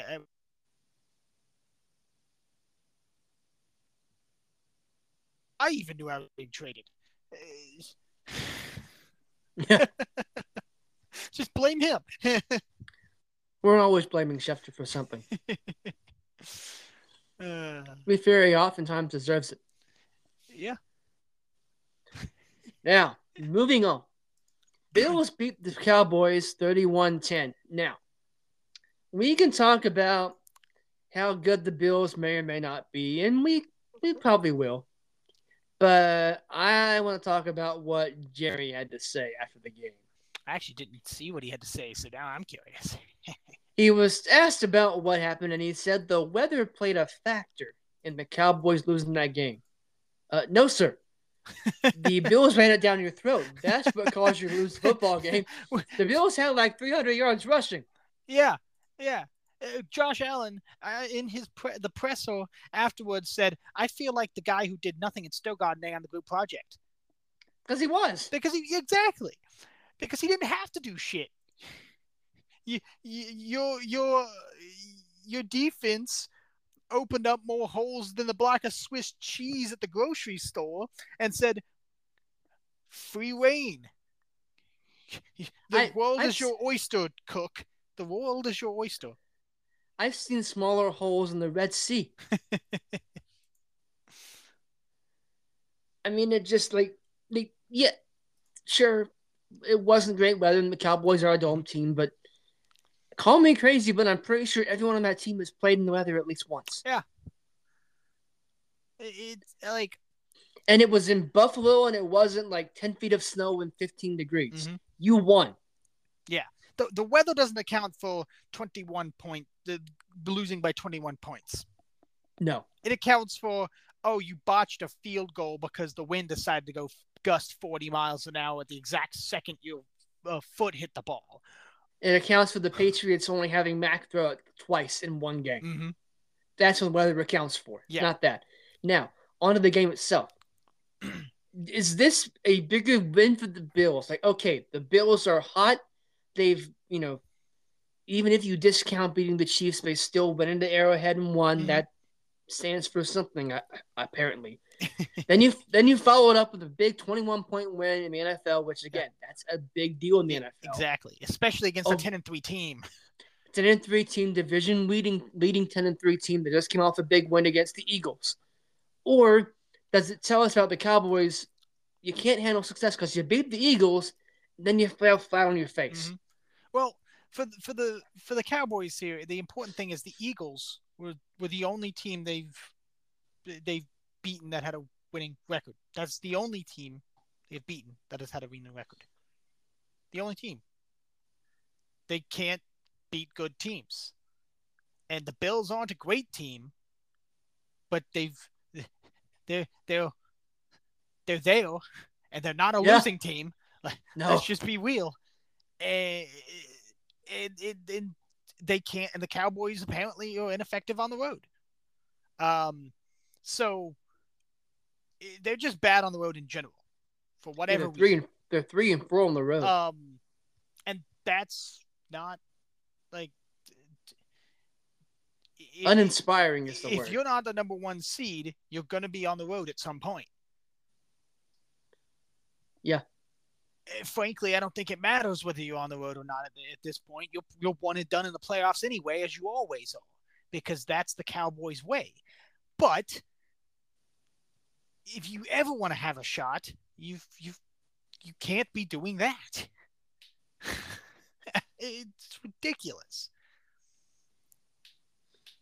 It's laughable. It's laughable. It's laughably ridiculous. But it's exactly what I've come to expect out of the Dallas Cowboys. You know who they have this week? They're going to Miami. Have fun with that. They're gonna lose, and then Jerry's gonna be like, I think they were sweating too much. That's exactly what I was gonna say. That's exactly what I was gonna say. Weather's gonna play It's a like, factor in that. do It you was know how 85 you degrees. account for weather, Mister Jones? Do you know how you account for weather? You go down there and you prepare for the game in that weather. Well, to be fair, the Patriots tried that. It didn't work out. So, does it really work? It gives you a little bit more to what to expect. I mean, it's better Yeah, than nothing. At least you can say you tried. That's the important exactly. point. Just You like can a wet say, ball. yeah, Yeah. you can say you made the attempt to account for the weather. That's all you need. Yeah. If you just say, "Oh, I didn't expect the weather. It got to me." Ooh, that's your fault. That's your fault for not making the decision to go account for it. It's like practicing in the rain. Mm-hmm. Like they're practicing with a wet ball. Like there are ways to get around this. If you don't do that, that's on you. Ravens are going to Jacksonville and they beat the Jaguars 23-7. Did we learn more about the Ravens in that? Oh, okay, they're the number one seed now and they look like it, or is it just like, well, you beat a Jaguars team that's good, but they're not ready for primetime good yet? um. Well, I'd say they beat a good team. I mean, the Jaguars have been again in the same boat, but less disappointing in a way than the Bills because the quarterback doesn't turn it over like crazy, I guess. But it's I actually I did expect this to be a closer game. I expected this to be just a little closer. Um, so I'll say for the Ravens, I it's they don't lose away. I mean, they've lost the one game away, so they have a solid winning record on the road, um, and that's good. But also, if you hold the number one seed, it doesn't matter what your record is on the road because you get the comfort of being at home, provided you keep there. So I'm here for it. Uh, I honestly would have liked the Jaguars to beat them simply because again chaos, but you know can't always go my way. Have you seen the Ravens schedule to end the year? I have not. At San Francisco, Yep. home to Miami, home to Pittsburgh. Yeah, that's that'll prove whether you're worth it or not. I mean, hell, put up a fight against either of them, and you've got to make a case. Just don't lose to the Steelers. Yeah, just don't lose to the Steelers. At this point, I don't care that it's a divisional rival. I don't care that it's the Baltimore Pittsburgh games are typically in your face. Someone's getting a bloody nose. You have zero excuse to lose to them. Zero excuse. Zero. Zero. And then one last game for our Week 15 in the NFL. The Seahawks beat the Eagles. Thank God the Eagles lost again. That's now 3 in a row. Fun fact, Pete Carroll has never lost to the Eagles. He's now 8-0 against Philadelphia as a head coach. Wonderful. So God bless you, Pete Carroll. I'll say what I said to my Seattle fan coworker. On behalf of America, we thank you. We thank you indeed. We owe you, the Seattle Seahawks, a great big Christmas basket. But this is the Eagles' third loss in a row. Mm-hmm. Where on the panic meter are we? On a scale of 1 to 10, where are we at? 8. Oh, that's higher than I thought you'd go. Yeah. I mean, I said it from the beginning. I said it 3 weeks ago. 4 weeks ago, whatever. The Eagles are the most unimpressive 10-1 team I've ever seen in my life. And now they're the most unimpressive 10-4 team I've ever seen in my life.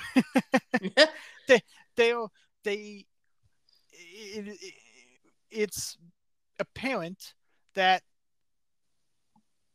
they got lucky in many instances. They clearly got lucky against the Patriots to win by 5 points. They got lucky that Kadarius Toney doesn't know how to catch a football. They should be 8-6 right now, honestly. And luck doesn't win a Super Bowl.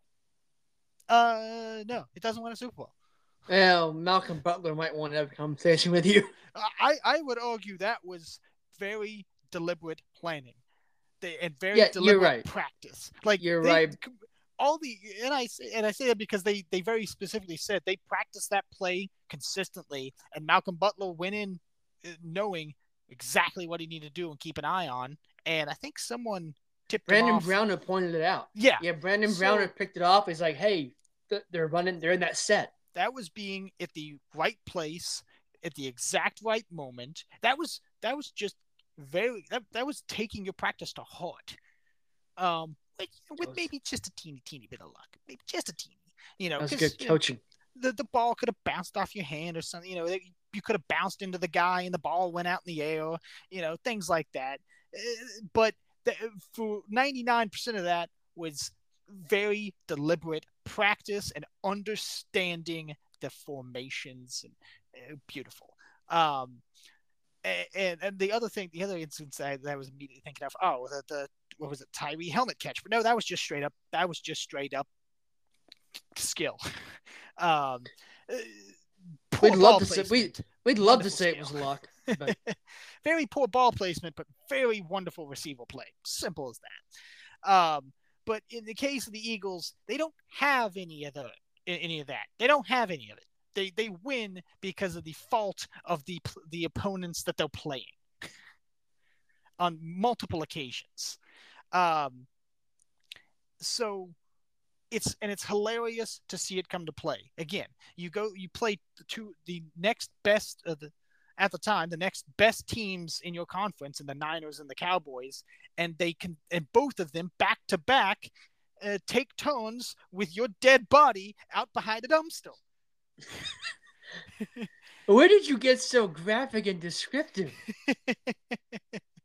It's all those video games you played as a It's kid. all them damn video games getting to my head.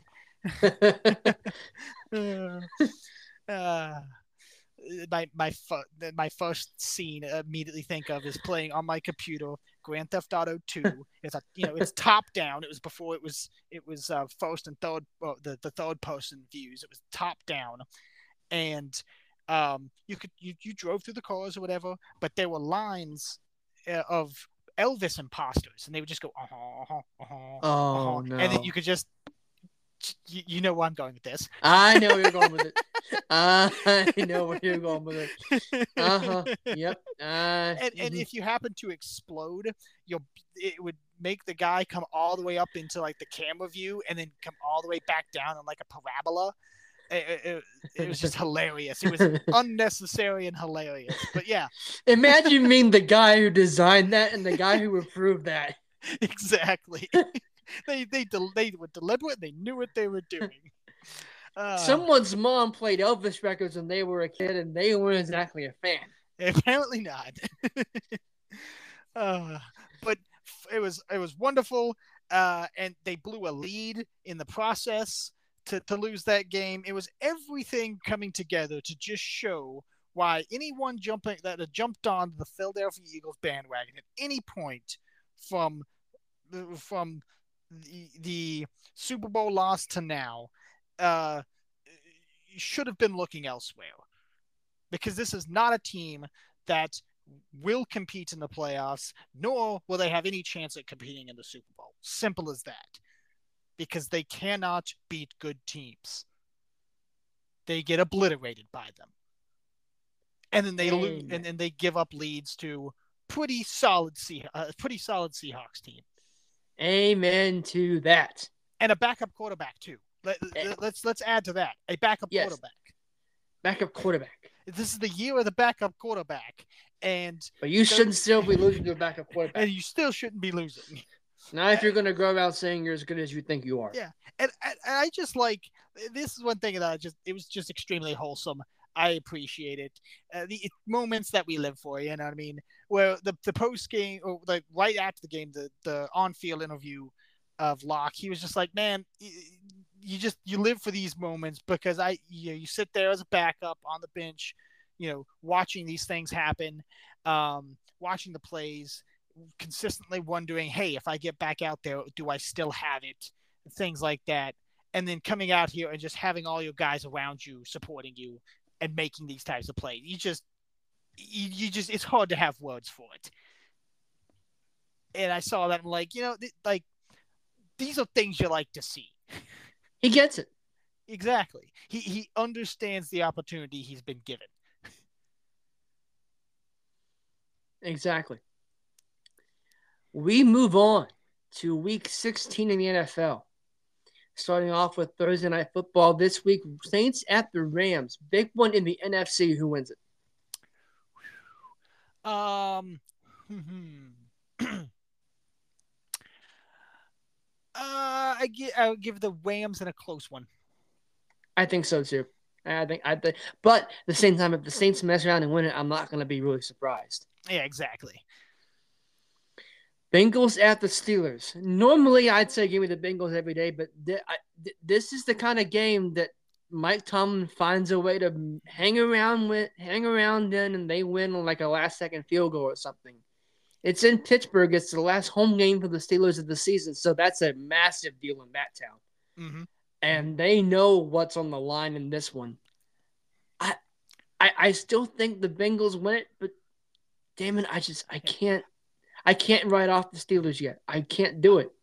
I also will pick the Steelers here, and I'll quote something that I saw on Threads that said, "This is the exact point in the year where everyone and the Steelers fans go, they've screwed it up again. They have no shot. They've ruined their chances of getting into the playoffs, and they basically screw around and still manage to get in." This like you said, this feels like one of those things where they screw around and find a way to just stumble upon. They don't even find. They just stumble upon it. Mm-hmm. They haphazardly fall across the finish line and come out with a victory. No one understands how, but they will. Especially since they're intending to start Mason Rudolph as the starting quarterback in this game. Bro hadn't started a game in like 2 years. And he's going to trot out there trying to win the most important game in the Steelers season.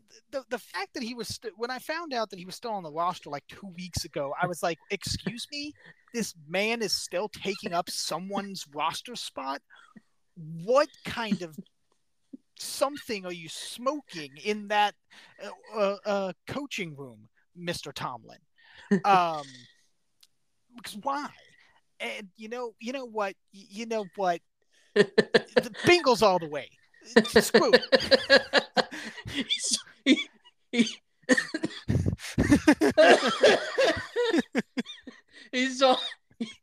He saw Mason Rudolph was there, so I'm changing my pick. Screw this. One player decided, nope, I'm not going to do it. But in the same regard, it fits the exact narrative we have just laid out.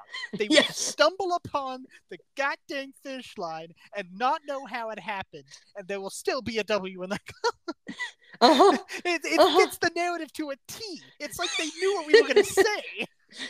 The script writers got it down. Yeah, NFL script writers, quick, write that down. Listen, the Steelers organization is inside SpongeBob's brain. Where is it? Where is it? Everything's on fire. And then the NFL script writers, quick, write that down in the same exact note. Listen, if the NFL scriptwriters are going to listen to us, couldn't they have picked up on how we want the Patriots to win this year instead of this? Yeah. Like, if you're going to waste all this time listening to me because you at least made my team good. Yes, you answered the call for the Jets to suck. That's I greatly appreciate it. We will forever appreciate you. The Steelers having drama doesn't bother me, but the Patriots still suck. That's not what we asked for. You couldn't even just flipped it and made it 9-8. Like, damn, a winning season. Come on. Bills and the Chargers, also from Los Angeles. Yeah, this screams Bills all the way. I don't care that a team that gets its ass kicked wins the next. No, not in this one. Nope. This is not one of those situations because the Chargers are wholly incapable of coming back from that. Especially without Herbert. especially without Herbert, and maybe still without Keenan Allen. I don't know, as far as I'm aware. I think he's questionable, so we'll see. But definitely not Justin Herbert, of course. So yeah, and I would have to imagine that I still don't understand after all the scenarios that were possible of knocking out the Chargers last week or something along those lines, that they still are technically, albeit less than 1% chance, in the playoff race. You But said they have what, like 14 different scenarios? yeah, it was something that How one of they us had didn't hit seen. on at least one is beyond me. Yeah, I could have swore the Browns victory was what was going to knock. Like, just doing that would have knocked them out. But I once I saw that, and I could have swore I sent it, but I looked back in our chat history. Neither of us sent it. Then I could not find anything laying out the actual scenarios for last week at all. Like, I looked up Chargers playoff scenarios or elimination scenarios. Could not find a thing. All I could find was they have a less than 1% chance of making the playoffs. I'm like, yeah, thanks. I already knew that. Thanks for pointing out the obvious, dude. But So yeah, weird. I'd have to imagine that losing this game, and they will, would have to be the official elimination. Like, I can't imagine there's any way that they're not eliminated. I would think so. I would have no expectation of anything else. Like, I'm sorry, but no. Moving on to Sunday, Christmas Eve. Colts and the Falcons. Big one in Atlanta. Who wins? Mm-hmm. I'm gonna go with the Colts simply because the Falcons can't figure out what they're doing at quarterback, and it doesn't really matter because none of it works. Agreed. And pretty much for the exact same reason too. And the Colts been really good. They're 5-2 on the road. Mm-hmm. Can't ignore that. Seahawks coming off that big win on a short week going across the country to Nashville to the eliminated Titans. How's this thing go? I don't know if Gino's expected to be able to play or not, but it doesn't really matter. I think Drew Lock will be just fine. And the Titans, other than if they want to cause chaos, which I'm here for chaos, I don't know if they give a damn enough. So give me the Seahawks.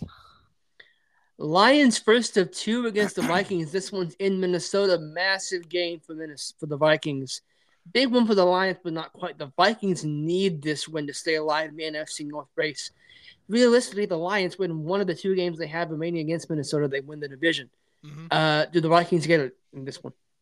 I don't know. I think Mr. Campbell there has the team really honed in on what the goal is, and I think that they're going to try to put it away this week and just solidify that early and get it out of the way. They don't want to deal with any of that drama. I don't know if they can officially win it this week, but I would have to assume they would be they have one hand on the prize, so to speak. Yeah. Put them in the best position. Go with the Lions. Yep. Commanders and the Jets, not quite as cheap as 45 cents, but you can get into this game for $14. You want to go to East Rutherford, New Jersey? Nope. Not for this game. If we were talking, DC area, I'd be like, all right, of course, yeah, I could take an hour trip. Yeah. Why not? Invite my buddy, who's unfortunately for him a Commanders fan, and it's stadium beer. Stadium beer. Stadium beer is saving the holiday season since 2023. Exactly. Here's the thing, though. The Jets have the worst offense, and the Commanders have the worst defense. This game might actually end up being 3-0. We might have 2 3-0s in 3 weeks. Yeah. Yeah, it actually might end up being 2-0. If that happens, man, I'm going to laugh so hard. Thing is, who would you pick in that? Like, okay, I tell you it's going to be 2-0. Who is most likely to have that too? I would sooner bet on whoever the hell's going to start at quarterback for the Jets to Dan Orlovsky it than I would than I would anything else. I would sooner bet on that. That's a fair point. Packers and the Panthers, from sunny Charlotte, North Carolina. Tickets are up to $29. How is it the tickets are $29 Yeah, for the Packers, you a win bad one. Packers team, and then but for a division rival, it's 45 cents. You win one game, and suddenly you think you're worth $28 more. David Tepper just man, I don't know. And anyway, before I get in trouble, uh, who wins? uh, I'm I'm gonna stick. I'm gonna stick with the Packers and ignore the fact that last week happened because I don't think it's gonna happen again. I hope it doesn't happen again. So yeah, let's go with the Packers. Browns and the Texans. If CJ Stroud is there, different game. If not, mm-hmm. Joe Flacco versus Davis Mills. Mm-hmm. How's that for your? If you picked this starting quarterback matchup in week one, I don't think you'd have had that, did you? Nope, not at all. I say with hoping for their sake that Stroud is healthy enough to play and Nico Collins is back. I think he's been listed as questionable. I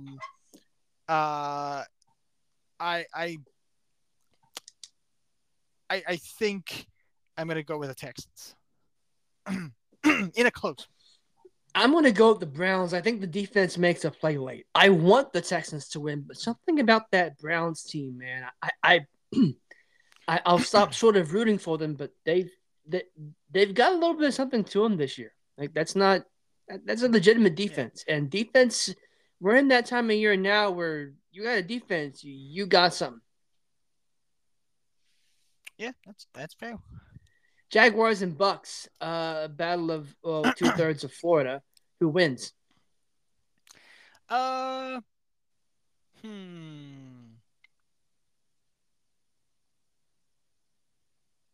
gonna go with. I'm just gonna say a pissed off Jaguars team.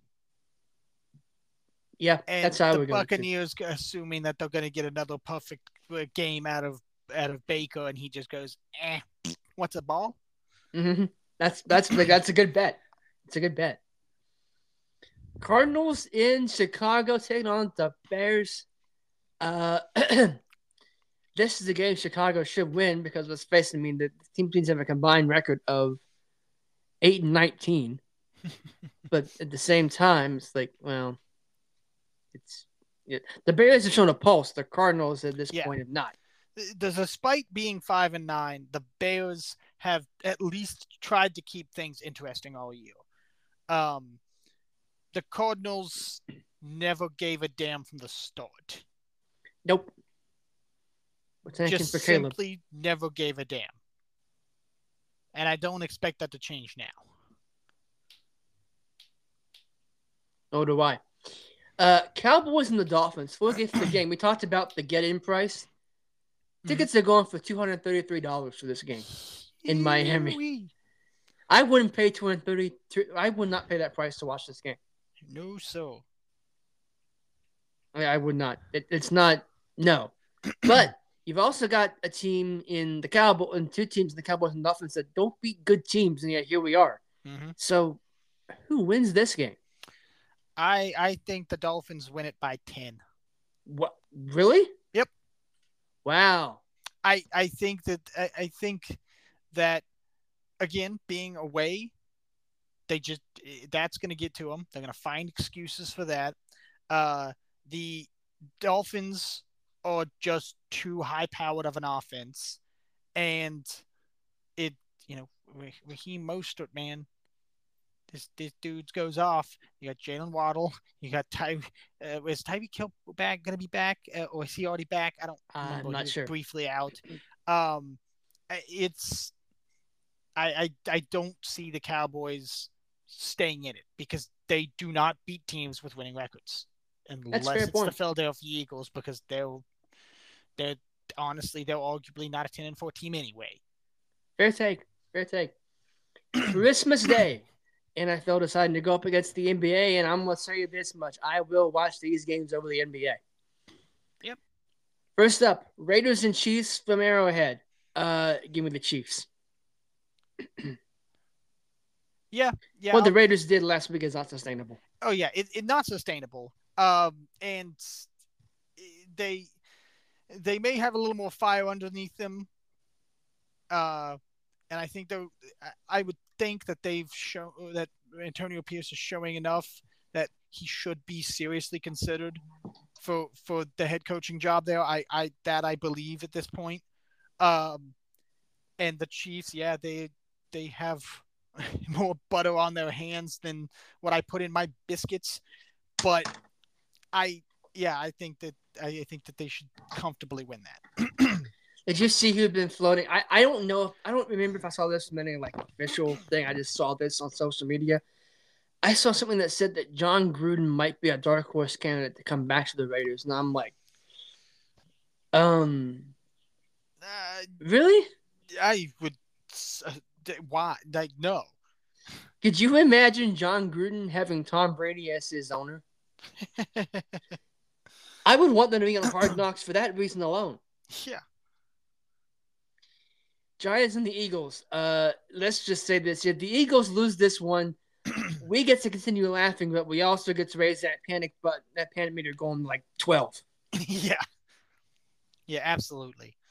The Eagles should win this one. But I will consistently root for their demise. So for that reason alone, Giants. They're a 12-point favorite. Philadelphia is. This might be the best game. We've got some good games this week. Some really interesting good games. Ravens at the 49ers to end our week.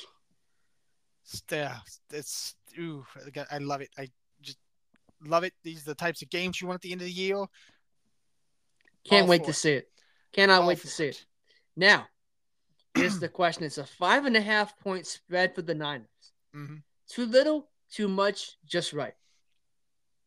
I think that's appropriate. I don't think it'll be a blowout. But it would not surprise me if the Niners did blow them out.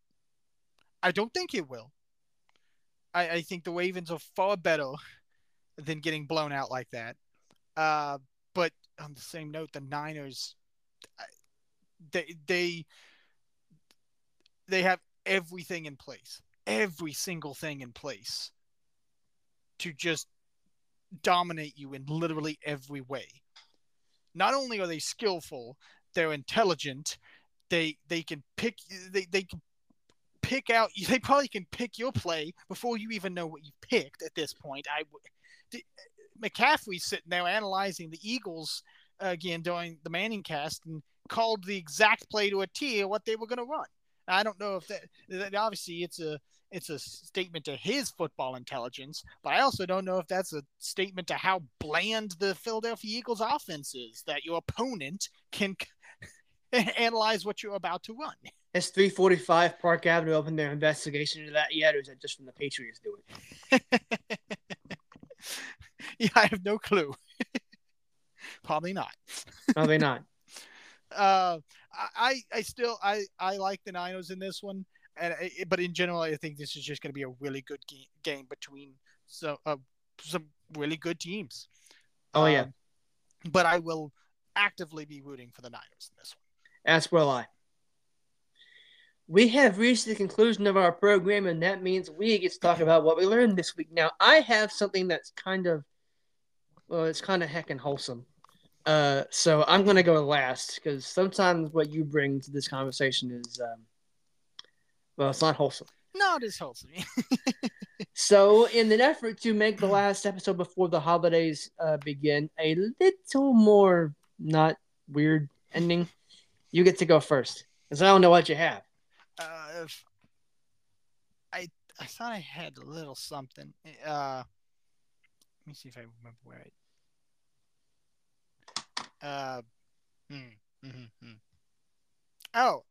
a few nuggets.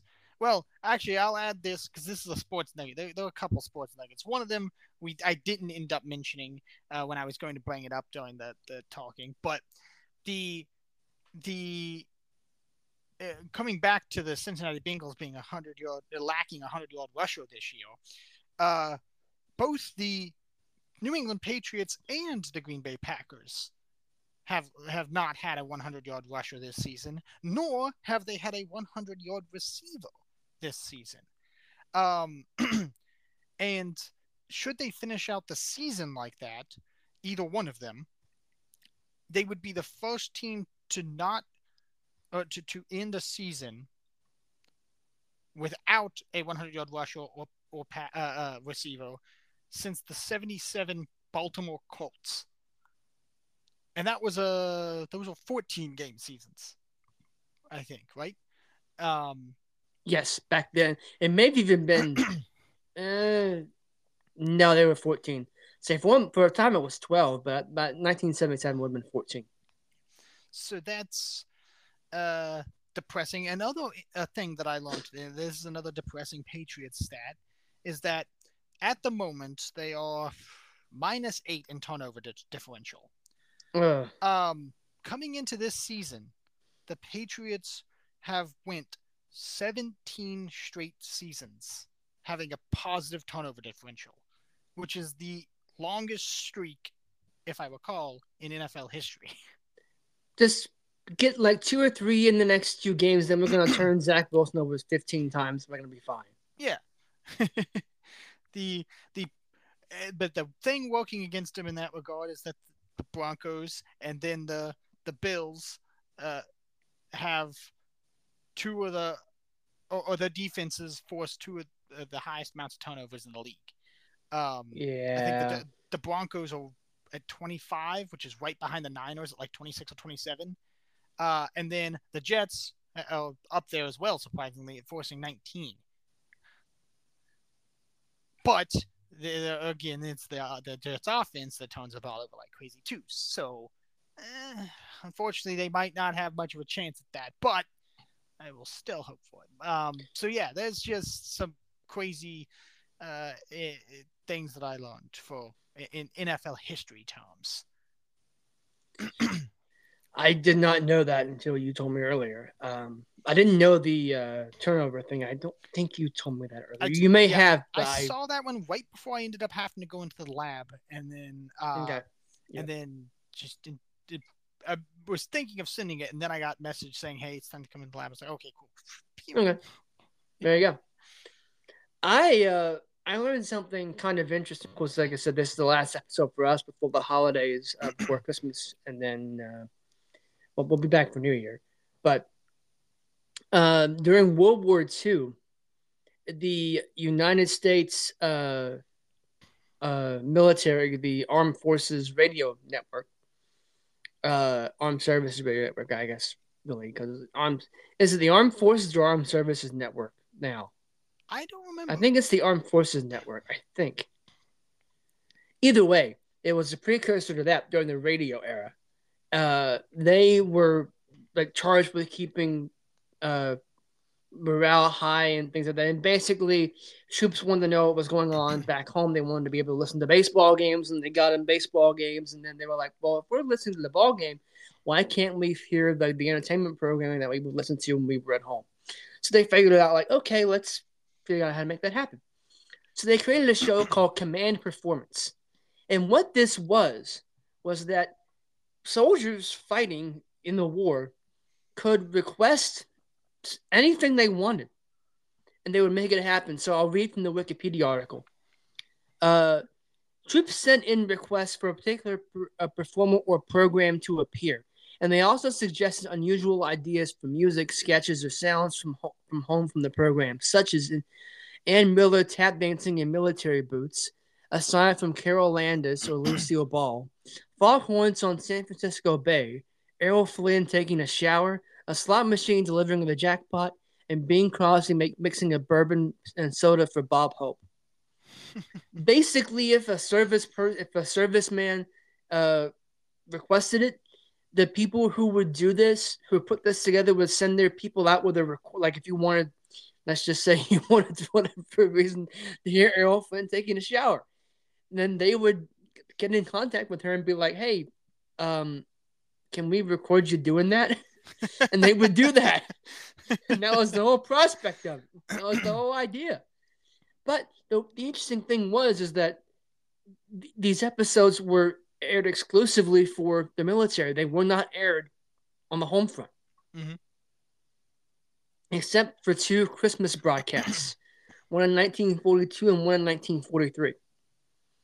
Uh, and one more thing before I get to the Christmas broadcast, but I thought was kind of cool was that for the most part, like the studios, like NBC and like NBC let them their studio to use for the production of it, and the celebrities who were asked to help did not charge them. There were no fees. They just did it for free to help the war effort. They're like, yeah, okay, I'll do it, whatever.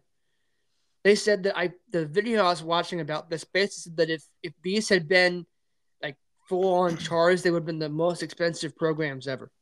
But because people waived their fees during for the war, and even actors unions were like, yeah, okay, that's fine. We're not going to require a fee. That's what happened all night of the war effort. But during 1942, they played the same program, the same time in the U.S. as they did overseas. And then so it was a way for families who were like, oh, I've got my son's over there in Italy for whatever, that's the same thing he's hearing. And then in 1943, they did the same thing, but they also added in the ability for you to hear voices live from the front line.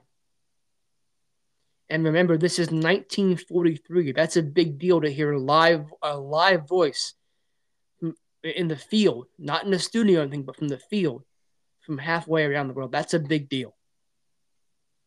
And I thought that was really cool. And you know what the best part is, at least if you're like me and you enjoy listening to old time radio so like this, you can find these old recordings online for you to listen to. Huh. So you can actually go experience that. Like I haven't I looked up the program because there's a place called Internet Archive, which I love for like old radio and stuff, and books as well. I've read a lot of books in the Internet Library, but I've not looked for the Christmas episodes. But I'm going to probably tomorrow, and I'll probably listen to them this holiday season, just because I'm like, well, I'm kind of curious what it sounded like. Just because I'm like, well, I want to know. I'm curious. But yeah, I did not know that. I also learned a few more things that are not really appropriate for discussion at this time. But I did find that I was like, this is kind of cool. It really is. It really was it was an interesting way to do that. So yeah, that's what I learned this week. Yeah, definitely interesting. All right. That shall be our show for today. This brings an end to season 4, episode 21, the Scientific Coaching Podcast. So, Darren, thank you for being here with me. Let's see here. For Darren, I'm Lucas. Thank you so much for listening, everyone. And I'm gonna have you take us home, but I got something to add to that. So go ahead and take us home. Adios, everybody. And to all a good night.